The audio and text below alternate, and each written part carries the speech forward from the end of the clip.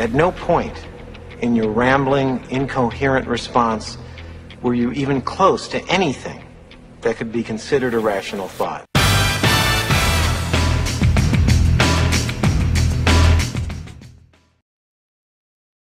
All right. Well, of course we've got rational thoughts, but I love that bumper because it's a little bit funny for me. I guess enjoy that. And today's man, I always say I'm excited about my guests, right? I always say the same thing, but today I really mean it. No, I've always meant it, but it's a very, very big honor to introduce somebody who has actually impacted your life already, and you don't even know it, right? How can I know that? Well, his resume, his bio is actually several pages long. We don't have time to read that. So I'm going to just go on the back of his book for a little bit here so you get a feel for this guy, all right? He founded a company you've heard of called stamps.com, right? It's a NASDAQ registered company and provide internet shipping and mailing solutions, right? He's a successful venture capitalist, and he's raised over $450 million in public and private offerings for stamps, investments, and IAB holdings. He graduated with honors in mechanical engineering from the Coimbatore Institute of Technology in India. He has an MS degree in aeronautics from California Institute of Technology and a PhD in astrodynamics from control from UCLA. He studied law at the University of West Los Angeles and a member of the California Bar since 1986. And when I say he's affected our lives, folks, I mean, he's so humble about this, but yeah, he's worked at like a lot of agencies with 3 letters in it, but one 4-letter agency called NASA, where they invented a little thing, him and his team invented a little thing called GPS. Maybe you've heard of that. So he's already impacted our lives tremendously. He's about to do it again and a bunch of things he's got coming up. So I'd like to introduce to you my good friend and guest, Mohan Ananda. Mohan, how are you today? Thank you, Doug. It's so kind of you to be so generous. Thanks again. Yeah. So your book, you can hold up your copy too. We can show our book covers, right? Hold up your book. There we got it. Look at that. Autobiography of an Immigrant, right? And that's your name. I don't think that's your picture there, though. No, it's a good looking Indian. We chose a good looking girl instead of your face. I don't know why. You're a good looking man, but she's better. It's a much better looking Indian. Yeah, right. And I love this cover, not the fact that we designed it, but the fact that it does show it's an autobiography of an immigrant with the American flag and this beautiful woman from India, right? No relation, but yeah, she's more, she catches your eye faster. And I got to say something, it's like we do a lot of books for people, and very rarely do we do memoirs, autobiographies, because most people just, they had a life, they've done a few things, but they didn't play in the lawn with Indira Gandhi. They didn't invent GPS. They didn't go public with a $6.6 billion company.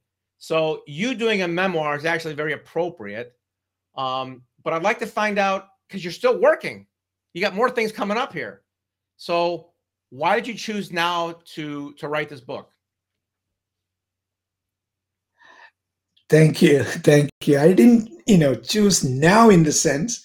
What really happened was, I've always wanted to write a book which will become like a historical thing for my family, my children, my grandchildren, and the lineage thereafter. So I thought it would be good.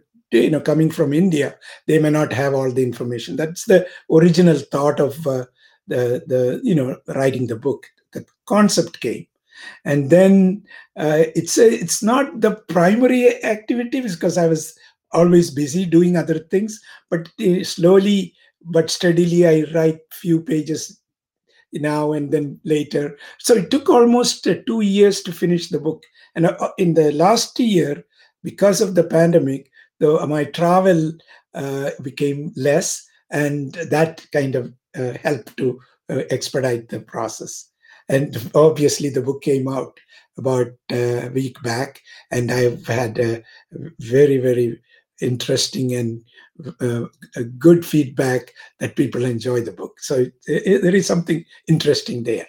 And quite interesting. It's I've often joked, I said you're like the Indian version of Forrest Gump. You've met Bobby Kennedy, the Gandhis. You've been around the block. You've met a lot of historical people. And what you've done, however, is the most interesting thing to me is that you've been involved in historical moments in business with the things you've touched and been involved with.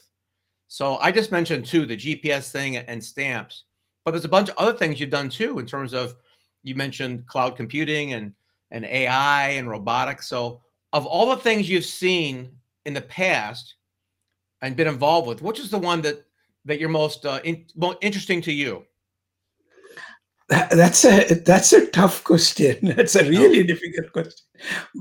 Initially, I'm being an astrophysicist, so I'm more interested at the time when I was young, more looking at the universe as generally looking at the whole planetary system. And I was kind of in the mini research team in the gravitational theory, the gravity.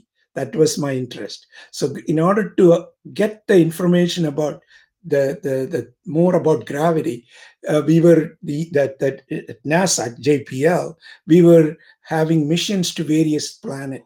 I mean, going to the planet is to understand about even though it is going around Mars or Venus or some other planet, it is to understand more about the geophysics, how the Earth was formed.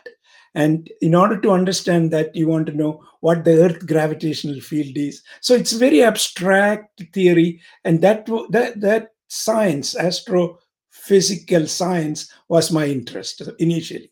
And of course, I started contributing in the area of navigating to the various planets in order to navigate. In fact, I coined the term originally called autonomous navigation. This has to be autonomous to the extent where, when you go to like a Mars, for example, you want to get into the Mars orbit.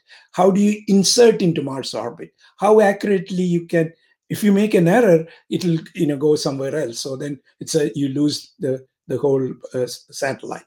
So those are something I got interested in. And then I, of course, got into GPS. The GPS is a kind of a continuation of that interplanetary navigation, because navigation is knowing places. So GPS, in the early uh, conceptual stage, it's purely a defense system, meaning it's a weapon system.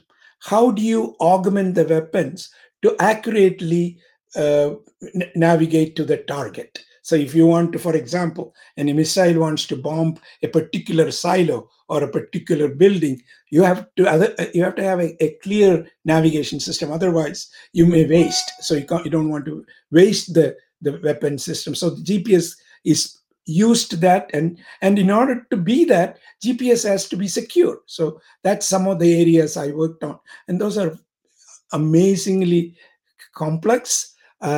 Same time, it's very challenging and very satisfying, and you also feel you have contributed to the society at large, not to have war, but to prevent war. Meaning, if Yes. you have better weapon system, probably Mhm. there is no conflict. So that those are some of the really interesting work I have done. Yeah. I remember when GPS first came out. I'm a private pilot, and they said, "Well, we're gonna make it so you can navigate, generally speaking, but you can't get too narrow because that's, you said, military and proprietary." But then they changed it, and they said, "You know what? We're gonna go ahead and make it so it's accurate to within a few feet, so my Uber driver knows where I'm standing now." What happened when they? I know it used to be more secure where they had a it was looser. It wasn't really that accurate, and then they made it accurate for the public. How did they decide to make that change? I think that's an incident in uh, during the Reagan administration. What happened was there was a real airline, which was flying, a Korean airline, flying over the Russia by mistake, and the Yeah, Russians shot it down, and right. almost 400 people died. And Hmm. Reagan that day determined to give GPS to the private, meaning everybody. Wow. He said full accuracy to the because if there was GPS at the time in that plane, that would not Yeah, have happened, that's because the right. navigation GPS is extremely accurate. I mean, Hmm. as you said, it's as good as less than a feet or even less. So, but here they kind of went off hundreds of miles by Yeah. their their different system. So that prompted, and subsequently it became all the full accuracy is available to anybody. I mean, Right. Right. in fact, Right. even some of the other countries use GPS. The Yeah. potentially our Sure. adversaries can get the GPS as well. That's right. They open sourced it. So, Uh, Mohan, you're astrophysicist, you're an attorney, you're entrepreneur, and you've also raised billions of dollars for different things. I'm really curious about the other values that people need to know about of your book. Certainly, it's a legacy book for your family, but you cover a lot of things there that I think entrepreneurs can also learn from. Can you mention some of those things about the looking towards the future for our business? yes, I have two real additional objectives. The first is the legacy for my children, Yeah. but the two other real objectives is because of my kind of vast experience. I came as a young person to in Pasadena, here in California, in 1967. So it's Yeah. 54 years. So this is quite a long experience, and I believe it's a very productive experience. So I think my whatever I have learned, I tried to put that into the book for one, all young people. Every young person, I think it will be valuable to read. That will give them the certain appreciation of somebody who went through coming from a foreign country, come to a strange place, and the experiences of adopting it, and going through the daily life with the challenges, difficulties, maybe even some successes, and all those experience present it in such a way it would become almost like a role model, or something to look at it, and maybe even follow some of the things I have done would be very valuable to the young people. That's the first objective.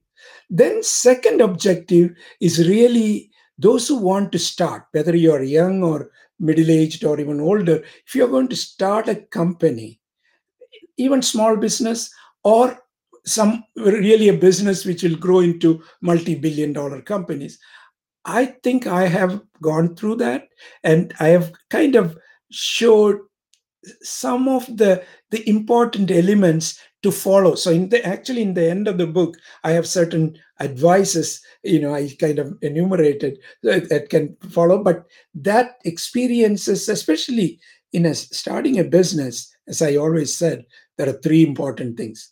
One is the people, the team. The second is the product or service what you're going to do, and the third, obviously, is the capital. All are important, but the team is the most important. I've gone through that aspect in the book very clearly, so that will give them idea how to actually pull it together. And as you grow, what all the things need to be done. For example, just to give a intellectual property, how do you value it, how do you make sure, and how that can be monetized properly. So there are a lot of ideas which may be very valuable, even though you may not do everything exactly the way I said. But this is more like in a way, it's like a cookbook. It's there, somebody has done it, and somebody has accomplished it. But one more thing, the failure is part of the game. There will be failures, but failures, you should not fall back and say, "Oh, lost it, and I'm going to stop it and go." No, failure is an opportunity to learn.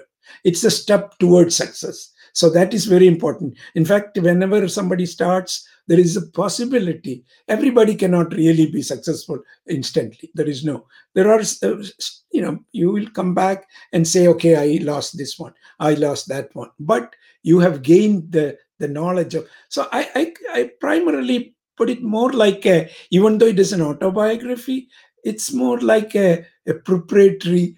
I don't want to say it like a cookbook, but there is some similarity to that. I don't know whether I have addressed your question, Doug.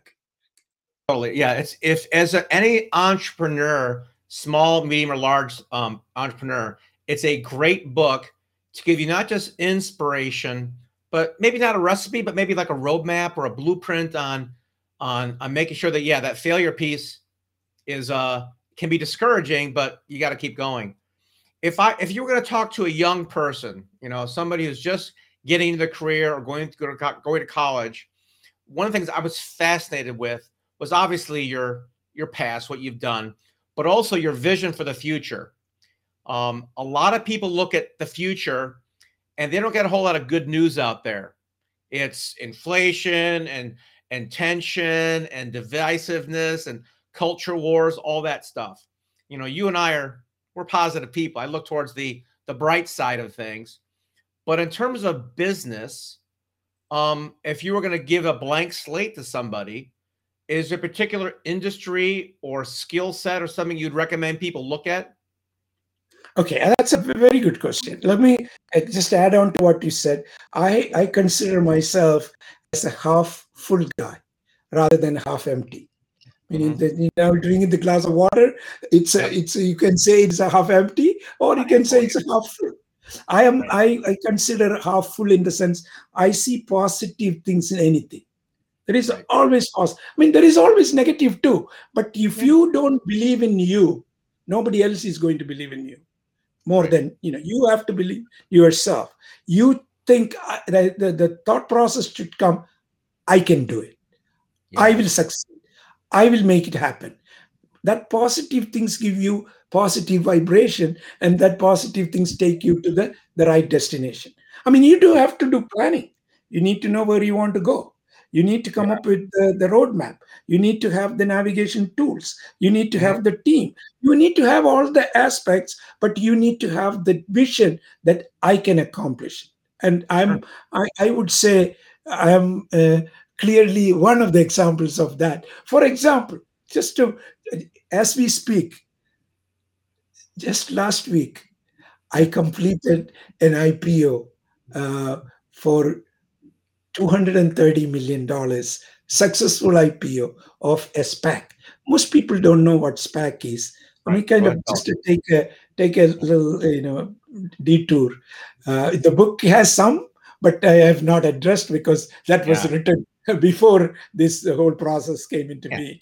SPAC stands for, it's like a special purpose acquisition company, SPAC, and which is something new, but not really new. It was there for a few years, but it is become much more popular and much more valuable in the last 2 years.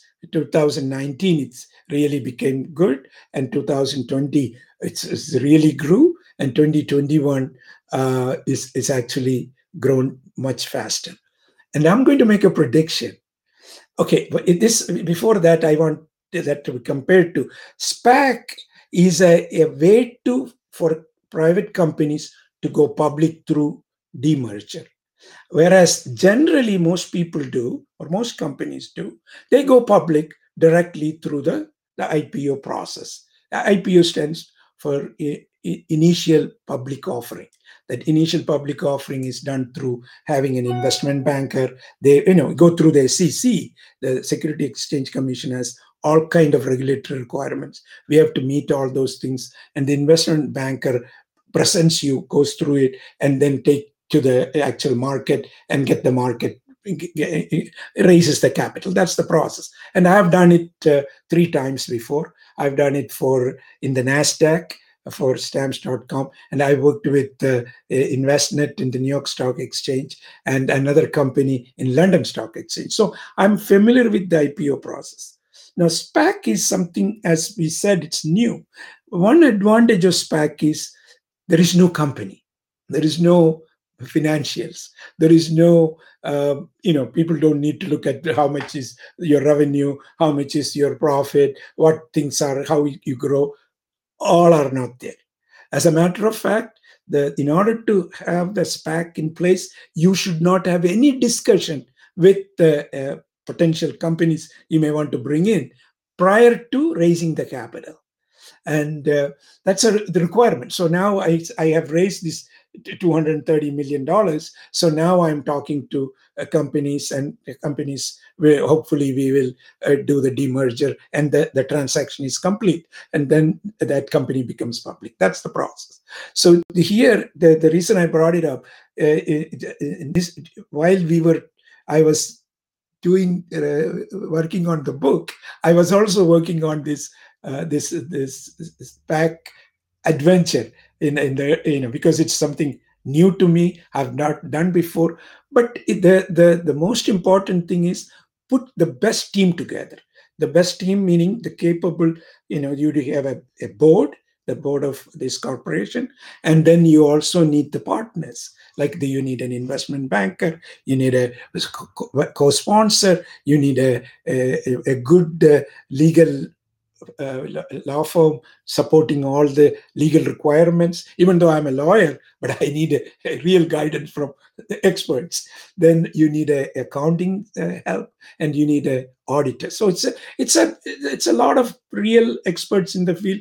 Pull it together and go through, and we were extremely successful.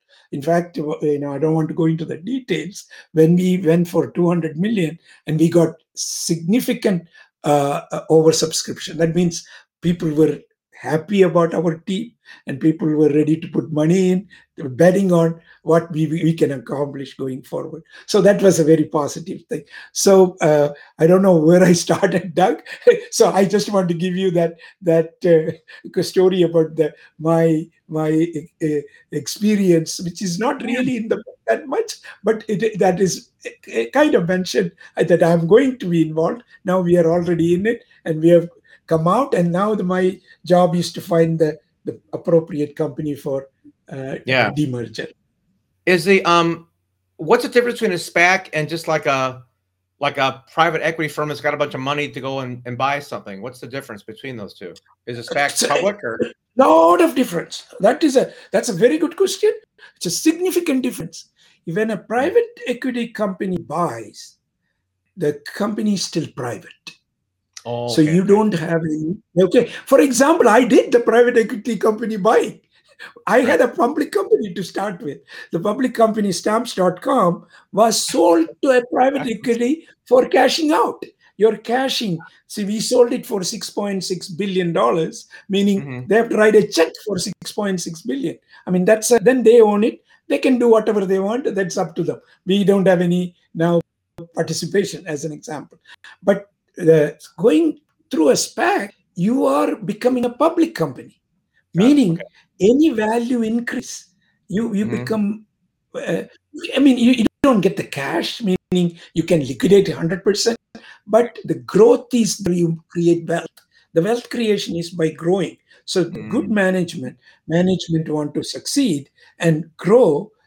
You have to go public and not to sell it. Another thing is when a company is bought by a private equity, or generally private equity transaction, the multipliers are small. I mean, I don't know that. Let me walk you through that scenario. Yeah. This may be interesting. Like if you have a grocery shop and you want to sell it to somebody that you want to retire, you want to sell it. Generally, the value you get is the net profit times 3 or 4 or 5. That's the general value.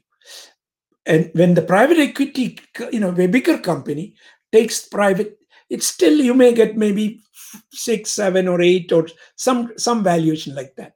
But when you go to the public market, the valuation could be 12 or 15 times. So there is a very, very attraction to going public, because public means everything is open. There is no under the table handling, because everything has to be disclosed. You have to file periodic reports. It's fully audited, so you can trust. Of course, there are exchanges outside US. They don't do that much. But in the US market, we have a very, very strict, well-organized SEC, and they look for everything. They want to make sure. So you can trust, people can invest without really worrying about. But private transactions, there is no such disclosure requirement. It's internal, it's between parties, but all public transactions are extremely open, transparent. So that because of that, that value is good, and people, take it, you can benefit by it. So that is very important, that if you want to, do between the private equity transaction versus public transaction. Okay, so yeah, the original question, and we got a great tangent. I love hearing about this stuff. Was a young person who wants to get involved. You mentioned about being, inspired, and not most of us don't have a team in place where we can go and raise $250 million. I'm guessing. I don't know. guess I could try, but I think probably for the brand new entrepreneur, or maybe the person who wants to buy their first company. Either way, is there a particular industry or area that you like better than something else? I'm into digital technology. Digital Yeah. technology meaning, when you have a hard assets, that will become capital intensive. That means you have to buy all the equipment, manufacturing, all kind of that requires much larger capital. That's an interesting path to take. That's not my kind of passion. I am into digital technology in the sense, e-commerce, or uh, anything to do with internet, using transactions, intelligence, artificial intelligence, or robotics, things which really involves the current state of the art, which we have a very, very high potential going forward. The future would be extremely, extremely valuable to them. That's where I am interested. So looking at any kind of uh, using technology, also healthcare technology.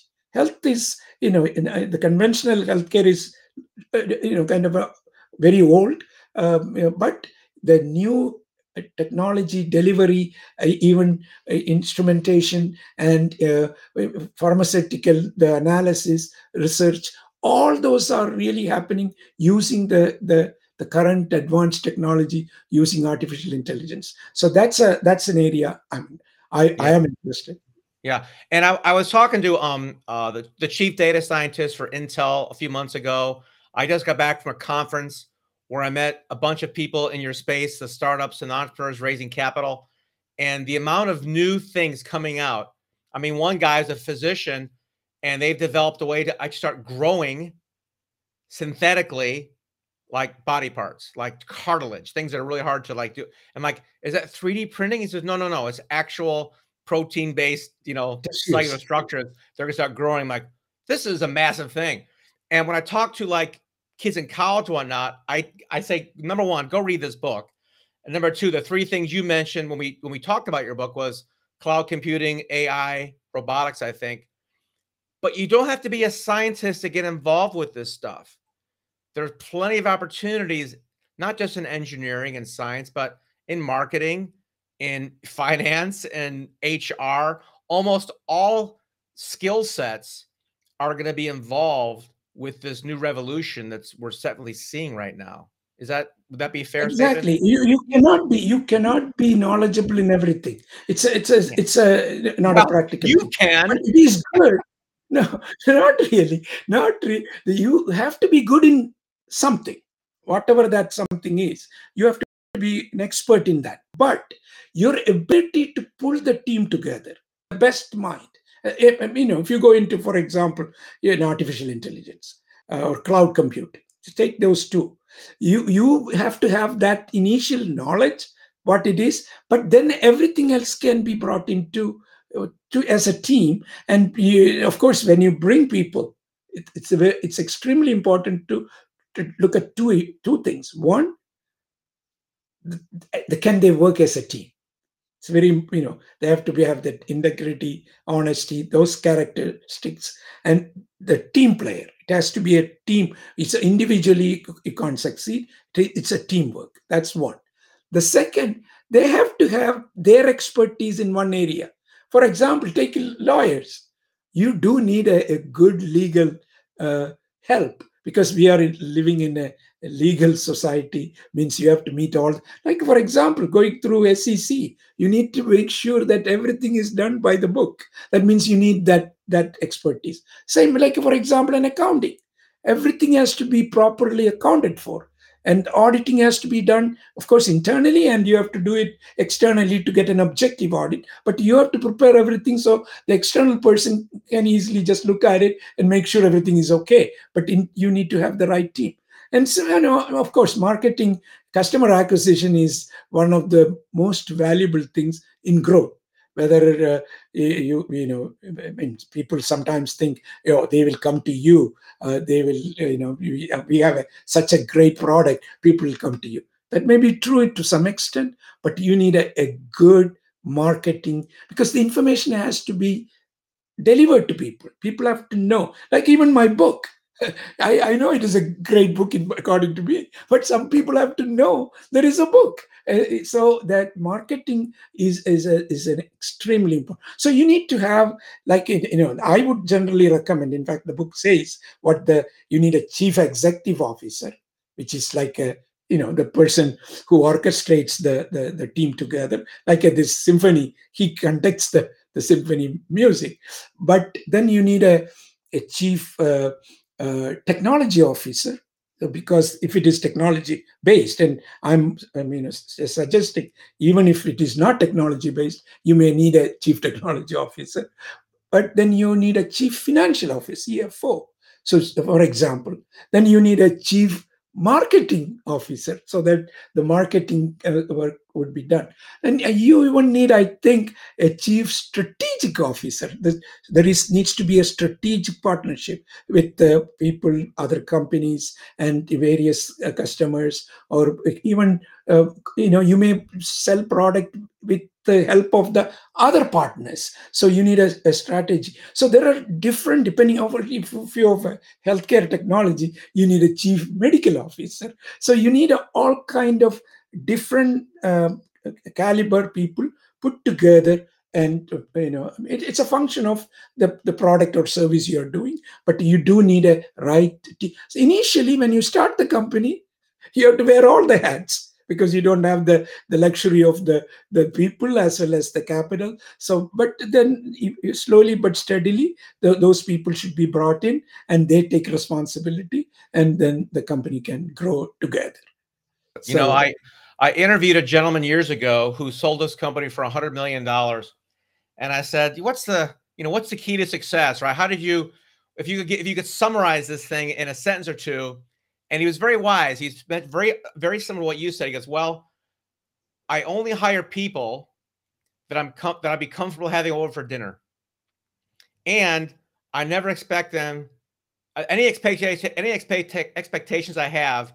If they get to 80%, that's good enough, because no one is going to be working as hard as a founder. I'm sure you can agree with that.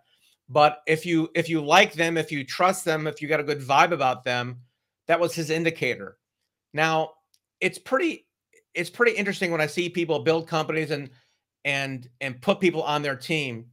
A lot of time it's based on proximity or their past, right? It's like, hey, I know Fred from my previous job. Let's bring him in.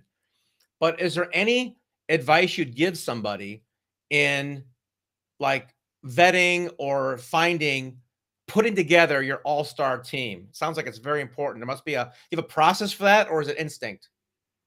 okay, it's a combination of both. But let me tell you from my experience. I Great, have yeah. put together a number of teams. I have put, because a number of companies, and I've been, so maybe I'm lucky more than anything, but lucky that all the teams I put together, they lasted for a long time. Long meaning, like the stamps example. I started in '96, and I left in 2021. It's 25 years. Many of my initial people we brought together, they stayed along 20 years, 15 years, or 10 years. I mean, long term, depending upon the time when they came in. Generally, once they are there, they don't leave, because this is a ideal place to work. It's very challenging, very interesting. Also, you have to treat them very fairly. People don't work, uh, of course, not just for the money, but you have to give them the respect. They come up with ideas. That's more than money. You can give them high salary or even a lot of stock options, but if you don't value their input, then it's not good. So because people are very creative, so you should recognize that the senior management or top person should not think it's my way or highway. No, these people would give ideas, and if you bring that into use, they are much more satisfied than high compensation or high bonus or high stock options. But of course, those things are essential. Because that's the way they stay together. They want to feel like they own the company, they are part of the ownership. So that is very important. But in hiring, the first thing I look at it, of course, I come from a fairly good educational background, so it is very important. I mean, people those are not well qualified, we don't consider, because it's not then proper to work. So the background is it's important. But more than that, the background alone is not enough. I have to, I mean, in my case, I always have a conversation with them. I mean, like a very social, having a dinner or lunch or conversation. I have to feel they are totally honest. Honesty, integrity, and being a team player. I mean, that ingredient is if they may make mistakes, there is nothing wrong. Everybody, I make mistakes. In fact, I've probably done more mistakes than many other people I know. So mistakes making is not a problem, but you have to be totally transparent. I mean, very the character of the integrity is extremely important, because if you have one member of the team is not good, then the whole thing is like almost like saying in the bucket of apples, one apple is rotten, then everything can get rotten. So that is one above and all. I look at them. I mean, that may be an instinct, because you can't really know how the person is real honest, but you get a feeling. And that part, not the education, is not the gut feeling. Those are that can be verified, validated, but the character is extremely important. So I kind of addressed, I think, your question, Doug. Absolutely. And whoops, there we go. It's very vital actually to get the right person. A combination of instincts and some due diligence is always a good idea. Before we wrap up here on this amazing book, Autobiography of an Immigrant. Let me get the shining out. There we go. Autobiography of an Immigrant. Um, Shameless plug here. We helped you with this book a little bit. So if you don't mind telling the audience what that experience was like in terms of the editing and the cover and launching and all that stuff. What was that like for you? Oh, I consider Doug, but for Doug, this would not have happened. Let's put it that way. I mean, he has been instrumental, because I'm to some extent in these type of things very lazy, because it's this is not a priority, because this is more like a fun, and when you do fun, that becomes the last. But Doug has been, it's like a pillar in my this process. And obviously the person who really did a lot of work with me is Jen. He is an amazing person. Of course, she's very pretty. That makes it better. And she has helped me to finish the book, and she did all the editing. And she, of course, she will ask me the what my input is, and we work as a team together. And that has been a wonderful. If anybody wants to write a book, my recommendation is, I mean, with no reservation, this is Doug did not tell me this. Call Doug and get Jen. Those two things, if you do, the product would become fantastic. I mean, I'm we have very to do some thank you. writing too, but those two are the more important ingredient. Well, Did I say it? I mean, I was not exaggerating. I just want to be totally, candid and truthful.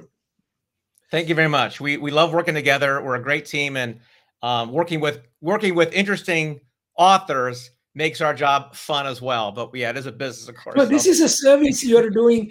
I mean, it's in a book is a it's such a valuable thing. It lasts for ever. I mean, yeah. whatever that it has, So I think you making this thing to happen. In fact, you don't need to be a famous person or a capable, accomplished person. People should write because it's a story. Whether you're a like a businessman made a lot of money or Mhm. person who has seen things just walking around. I mean, they should write their stories. And if somebody like they meet Doug and make that happen, I think it is the children should read as many. Like my children and they read. In fact, they're like a bookworms. They read so many books. But it is important to have these things available. I mean, people Mhm. have to create. So what you're doing is an amazing service, no question Uh, about it. Thank you very much. We got to wrap up. I'm sure we'll talk again. I want to talk more about the SPAC stuff Certainly. actually. So let's Yes. chat again in a few weeks and go through that stuff in detail. Folks, the book is called Autobiography of an Immigrant by Mohan. And man, it's a great read. It'll definitely inspire you. And Mohan, stick around a second. We're gonna close the show for today, but I want to ask you a quick question. We're done here. So thank you again. Appreciate you on the show today. Thanks. Thanks a lot. Thank you. It is a pleasure being part of your. I mean, I've been on your show a few times. I mean, I would love to continue to be on those. Thanks again. Always invited. Thanks. All right. That wraps up the show for today. Please go ahead and click below, subscribe, download some show notes.